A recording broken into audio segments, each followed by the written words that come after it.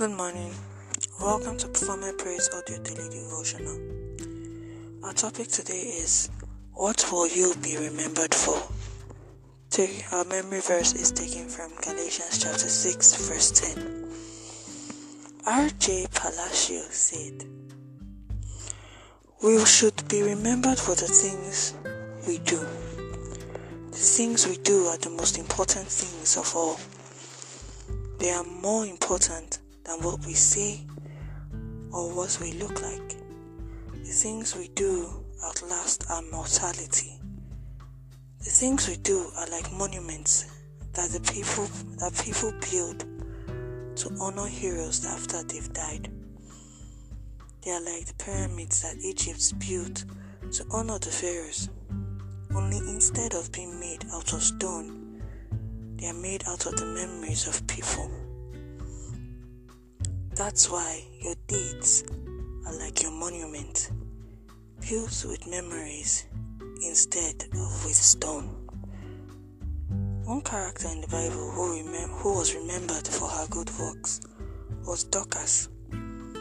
Dorcas was a disciple of Jesus Christ who lived in Joppa. She was full of good works and charitable deeds.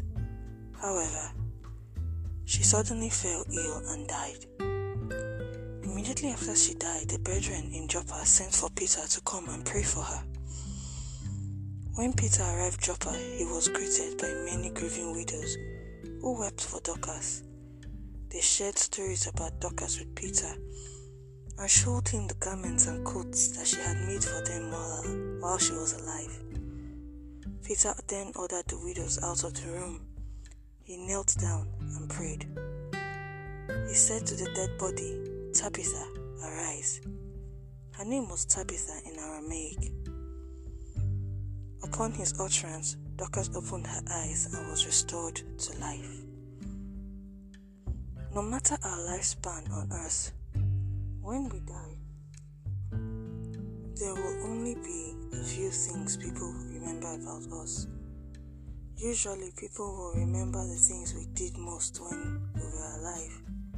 They will remember how we made them feel by our words and by our actions. They will either mourn for us or ridicule us.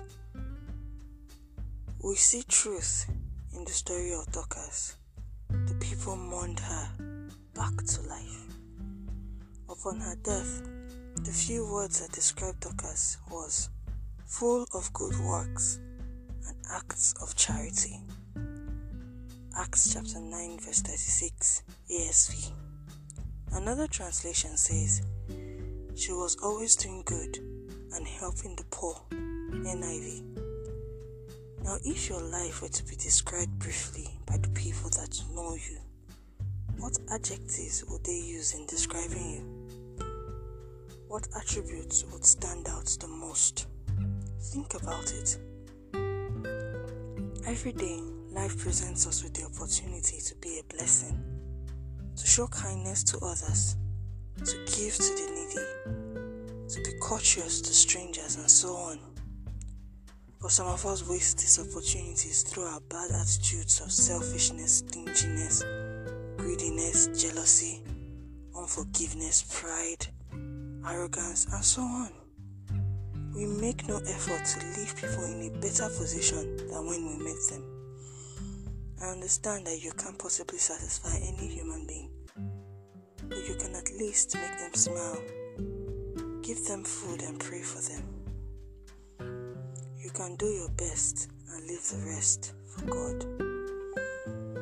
Beloved, there are many lessons to be learned from the story of Dorcas.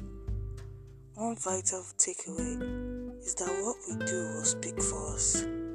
When we're in a position where we can't help or speak for ourselves, the goodwill and prayers of those whom we have helped will be our lifeline. Examine yourself today. When you meet people, change jobs, relocate, pass on, what will you be remembered for? Let us pray. Dear Lord, we thank you for this powerful word. We earnestly ask that you bring us to an understanding of it. Help us to learn how to live in consideration of the people around us, irrespective of their background, ethnicity, race, religion, and social standing. Help us to love and feel empathy for those in dire situations. And help us to do all this with sincerity and not hypocrisy. Put the love of Jesus in our hearts, that when we see men, we'll see them through his eyes of love and compassion. Thank you, everlasting Father. We ask all of this in Jesus Christ's name. Amen. Thank you for listening in. God bless you. Have a wonderful day. See you tomorrow.